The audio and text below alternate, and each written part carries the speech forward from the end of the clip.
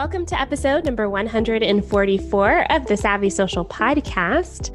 This show is brought to you by Fan Booster by Traject, which is the world's most complete social media management tool. And it's my tool of choice when it comes to scheduling, managing, and especially reporting on social media. You can try them out for yourself for free by clicking the link in the show notes of this podcast episode. I'm super excited to talk to today's guest. I met her in person at an event back when we could do such a thing. And Sarah is a conversion copywriter, and she's one of those people who is very grounded and magnetic and has definitely a very specific approach to copywriting, which we'll get to in this episode. She talks all about translating the thoughts and stories of others into meaningful insights that fuel empathy-based marketing and communication for her clients.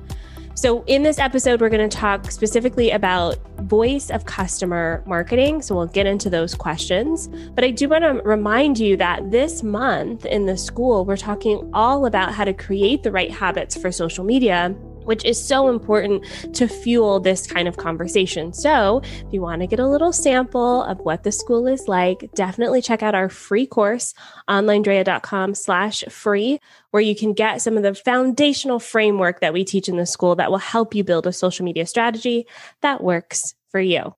With that, Sarah, welcome to the show. Thank you. Thanks so much for having me. I'm super excited to talk to you. I love meeting people in person, even though I'm an introvert, because I feel like it's just way powerful than meeting someone online anyway. So I like that we've had that history. But I want to talk a little bit about your history. How did you get into copywriting in the first place? Yeah. The short version is that I was working for a tourism agency in the Finger Lakes of New York State. And because of the nature of that business, I worked with a ton of small businesses in the area to help promote them to the people that were visiting. And throughout that, I was doing these lunch and learns for the business owners on social media, on blogging, on email marketing, which back in 2011 was like a really novel idea. So once I started doing that, they started asking if they could hire me to write for them. And it was suddenly this light bulb moment of, I can build a business writing for other businesses. So I took that and ran with it. It took about 6 months to get off the ground. But I started right after I got married in October of 2013. I left my job, started my business, and have really niched down over the years, but really started off kind of writing everything and now really specialize in more of the sales type copy that really drives people to take an action. And that's usually focused around sales pages and email sequences. I feel like the challenge with selling in this online space is that it's very easy to be like kind of scammy. And I feel like we've all had that moment where we bought something and it wasn't quite like as good as the sales page. You know what I mean? Yes. So how do you toe that line? That's a great question. And actually, when I say I'm a conversion copywriter, I often have that feeling of, oh, somebody's going to think I'm like a smarmy marketer. And I'm like one of those people bringing all the tactics that are really false and fake into marketing. And I go the opposite direction with it. When I talk about conversion copywriting, I'm talking about any copy that's driving action. So sometimes that's transactional and sometimes it's, hey, come to my free webinar or sign up for my email list or engage with me on Instagram. Those types of actions are all conversion based. So when I come into it, I'm coming from that angle of we just want to take people to the next best action. And it's all about knowing what that next best action is for your people so that you're coming at it from a genuine place. And we can talk a lot more about how to figure out where that comes from. But yes, we've all fallen prey to the smarmy marketers. And usually it takes a couple of tries before we can really recognize it and stay away from it. Oh, yes. I definitely swore off Facebook ads for a while because I bought something and I was like, this is awful. But lately I've just been, doing a little bit more research and I've actually bought some really nice things from Facebook ads and they really know me sometimes. So, Yes. it's not all bad. So let's talk a little bit about this voice of customer marketing strategy. Like, what is it? Yeah, yeah. So 80% of my process as a conversion copywriter really comes down to voice of customer research. And what I mean by that is getting out there and talking and listening to your customers, whether that is through surveys or phone interviews or having conversations in Facebook groups and DMs.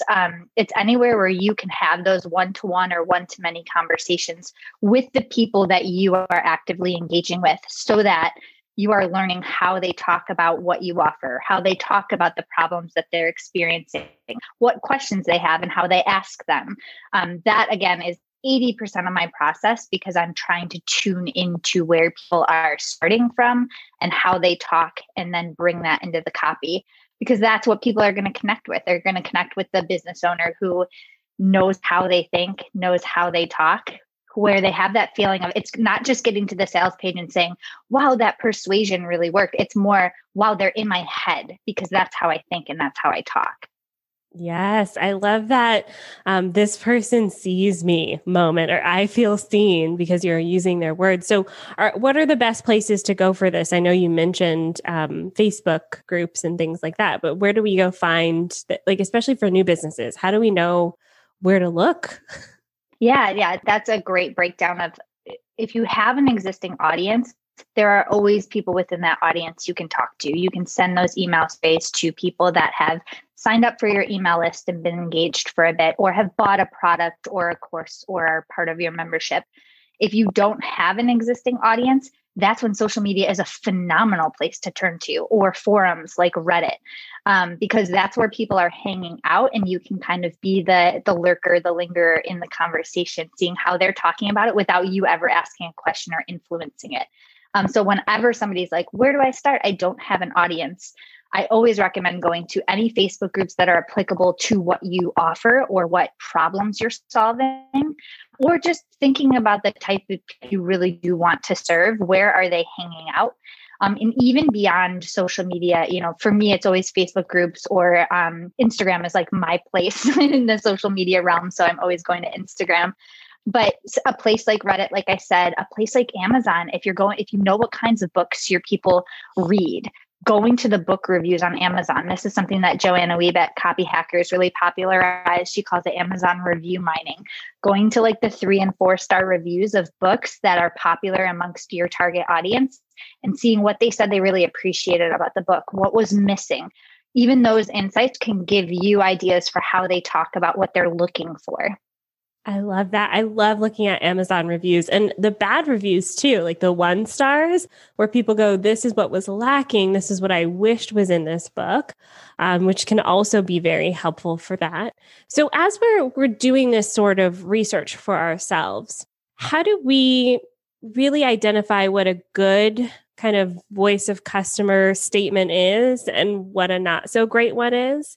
Because I feel like there's a million people on the internet. Everyone has an opinion. They're not all great. So how do we know which one's good and which one's just somebody like mouthing off or something like that? Yeah. A big part of voice of customer is knowing what to take and leaving the rest. So that your question directly plays into that. So often, I always recommend that people go into their research with a goal. So, that could be, I want to find out why my people aren't buying. I'm going to ask that question of, hey, what's the number one thing that stopped you from buying my XYZ product? And then, hey, what else weighed into that? You're going to get insights into there. And there's going to be some things where people are going to shoot their mouth off, and they're going to share feedback that has nothing to do with how you positioned your offer or what your offer is. That's the stuff you leave, right? You take the things that you can control and that you can respond to. And that's for something, as specific as, why didn't you buy?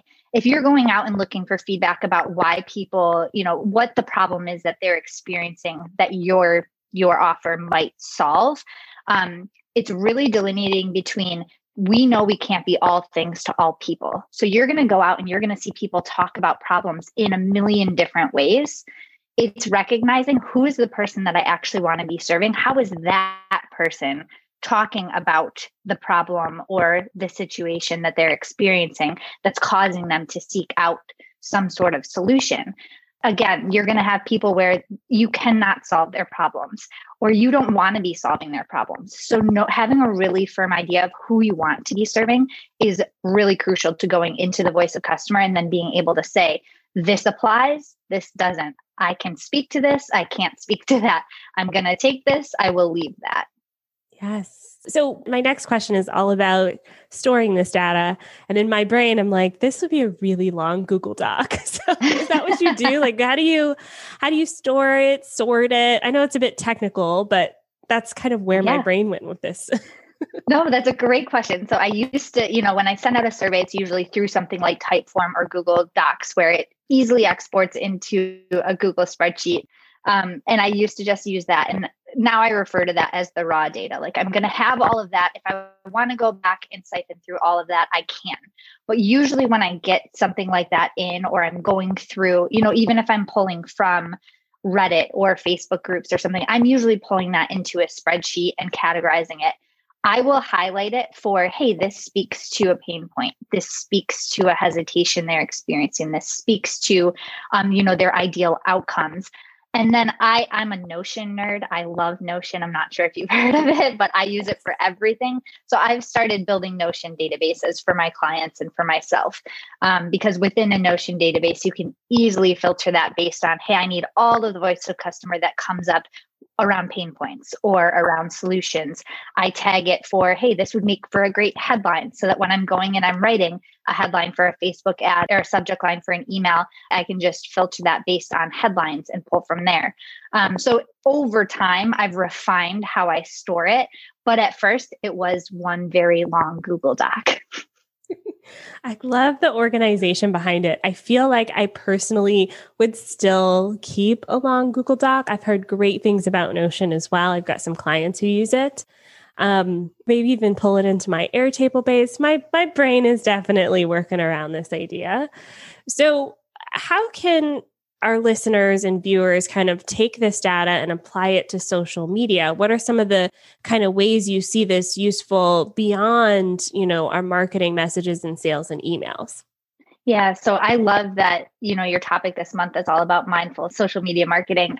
Because the first thing I think that Voice of Customer can really clarify for people is where your audience is starting from. So are they starting from a place where they just know that they have an issue, but they don't really know yet how they want to solve it? Or are they starting from the place of, I know that these solutions exist, and now I'm researching which one is the best for me? And the reason that's so important is because it can inform how you actually use your social media presence. Is your social media presence there to nurture people at that problem aware state where they just know they have an issue, and you're speaking to that, you're empathizing with them at that point, you're meeting them at that place where you say, I see you, I know what this feels like because I've heard this from you? Or are they at that solution aware state, and that's when they're looking you up on different social media platforms? Well, then your message is a little different. You can speak more about your offer, your product, whatever it is that you're selling, because they're ready to hear it. But you have to have that idea before you go into it of, where am I meeting people? Because if somebody's coming to, my Instagram account, and I don't use my Instagram account to sell, I use it more as a community building tool. But if I'm very much selling on Instagram, I don't think that would go over well with my people, because they're usually just there to get a feel for who I am and what I'm all about. But if I knew that they were at that point of, I'm ready to hire a copywriter and I'm going to this Instagram to make this decision, then my Instagram account would look a lot different. So that's one way that it can really weigh into making the decision of, how do I want to use social media in my business to start? And then again, it's driving how you talk to people on those platforms. All those little micro copy moments of what's in your Instagram bio, how are you getting people to click from one slide to the next in your stories? Again, I speak mostly to Instagram because that's what I know best, but same with Facebook ads. It really drives the copy when you know exactly where you're meeting people. Yes, I love that. And I think sometimes our nature as business owners is to go straight to like, everyone's looking for a solution, right? Like the end of that conversation where it's like, okay, if you're ready to buy, here's why you should buy. Where most people, I would argue, on social media are not there. They're either just meeting you, getting to know you, or they're just in the middle where they're like, I know you offer this thing, but I'm not ready for it, or it's not suited for me now. So I think that can be so important to have those conversations and meeting people where they are. Now, You mentioned that you're on Instagram, but I know you don't spend a lot of time on social media. Tell us about this. This is something that I've kind of struggled with, just that internal battle of how do I want to use social media over the years. And I've put a lot of pressure on myself to say I should be using this in a different way for business. Until about 6 to 12 months ago, I looked at it and I said, you know what, my business is really mostly referral based, which I'm very fortunate for. What people use my social media for is say, hey, I heard about Sarah from this person. I've already checked out her website. Most people hit my website first. Maybe they've signed up for my email list. So they already have some kind of exposure to me. They're going to Instagram to kind of reinforce what they think they already know. So that just took a lot of pressure off of me of saying, okay, I can just show up how, bring myself to my Instagram account as opposed to using it as a selling tool. Now, then what happened is I backed off even further because I became really, really entrenched in this idea of digital minimalism, both from reading Cal Newport, watching certain documentaries that I'm sure we've all heard of. And it just became a place of, why am I here? Is it because I feel like I need to be or I should be, or am I truly using this from a place of enjoyment? And I know this is something that you've talked about, and I think social media, it's something that you can enjoy. You show up to it in such a better capacity than when you feel like it's something you should be doing. And for a while, I felt like I needed to be on Facebook, on Instagram, on LinkedIn, and really using all of these platforms to their fullest. When I tried to do that, I was doing absolutely nothing well. So it was really for me a pullback of where do I want to be? What do I enjoy? And now how can I use this in a way that makes sense? Yes, I love that. I read Cal Newport's book as well. And I find the exploration fascinating. And I don't think enough people even consider that question. What use does this have in my life? And actually, I created a meditation. So I'll link it in the show notes and in the description that walks you through helping you decide, how do you feel about the things that you see on social media? Is it enriching your life or is it taking away from it? We have a whole new invented word called doom scrolling. Why do we all know what that is without even describing it? It's because we have like this collective experience of like scrolling on social media with no point or purpose. And so I love that you've really identified what that means for you. So I'm curious, now that you're really focused on this digital minimalism concept and you've really identified Instagram as your platform, what does your time look like on that platform? Well, right now, honestly, it is mostly me consuming content. But that's something that, I'm really trying to figure out how I want to show up. But right now, my main goal, and this is, something I preach through all of my work, is connection. So the way I'm showing up on Instagram right now isn't that I'm super active in posting, but I am watching lives and taking in stories and going to people's grids so that I can reach out to them and just have conversations and connect with them in different ways. And that's been the best use of it for me at this moment, while I'm taking the pressure off to actually generate content and put it out there. I think social media is a phenomenal tool for connection, especially right now when we are all lacking connection in so many ways. But it's coming at it from that place of, how does this serve me? And at what point have I hit that peak where it's not serving me and I need to pull back a little bit? Yes, I love this. I actually was coaching a student in the school on this who was feeling like almost this like content generating machine. And she's an extroverted person. She likes conversation. She was like, I wish I could just respond to people's stories all day. I was like, well, then do that and see if it serves you better. You don't have to post. What if you only posted one time a week or one time a month? What would that look like? And you built connections with people and your business was still growing. What would that look like? And I think there's so many people telling us what we should be doing and what social media should look like, but it really comes down to figuring out how it works for you and serves your business instead of getting swept up in the details. So thank you so much for sharing your experience. Yeah, absolutely. And it's something that, we're constantly learning. So yes. Oh yes, constantly. Okay. So I want to talk more about how people can work with you. And I know you have an email sequence that really goes deeper into this concept of voice of customer. So can you tell us a little bit about that? Yeah. So the biggest, the biggest question I get about voice of customer is, where do I start? So I put together, it's a pretty simple, streamlined 5-day email sequence, and you can find it at sarahferrandina.com/savvy social. Just to give you the best questions to start with, how to identify your goals and what you're really looking for, so that you can start building that customer data bank to pull from. Again, because voice of customer can inform everything from your Instagram bio to your email subject lines to the copy on a sales page. So it can be really versatile, but it's really about knowing where to get started. I love that. And I'm putting that link in the show notes. And then obviously we're going to follow you on Instagram. That's where you'll find me. And again, I don't post a lot, but I will certainly interact with your posts. I love that. So put your link to Insta in the show notes as well. Thank you so much for joining us in this conversation today. Yeah, thank you for having me. It was great. And for those of you listening, if you want to support the show even further, please leave us a review on Apple Podcasts. This is how we've been able to stay in the top 100 marketing podcasts of the year in both the US and Canada, and now in Australia and the UK. It's because of your support and your listenership. So leave us a review. Tell us what you think of the show. Next week, 145, I am talking about reporting metrics. Big question I get a lot of times. We just revamped our whole training in the school. So I'm going to bring to you my favorite way of teaching this concept here on the podcast. So join me next week for that. Until then, bye for now.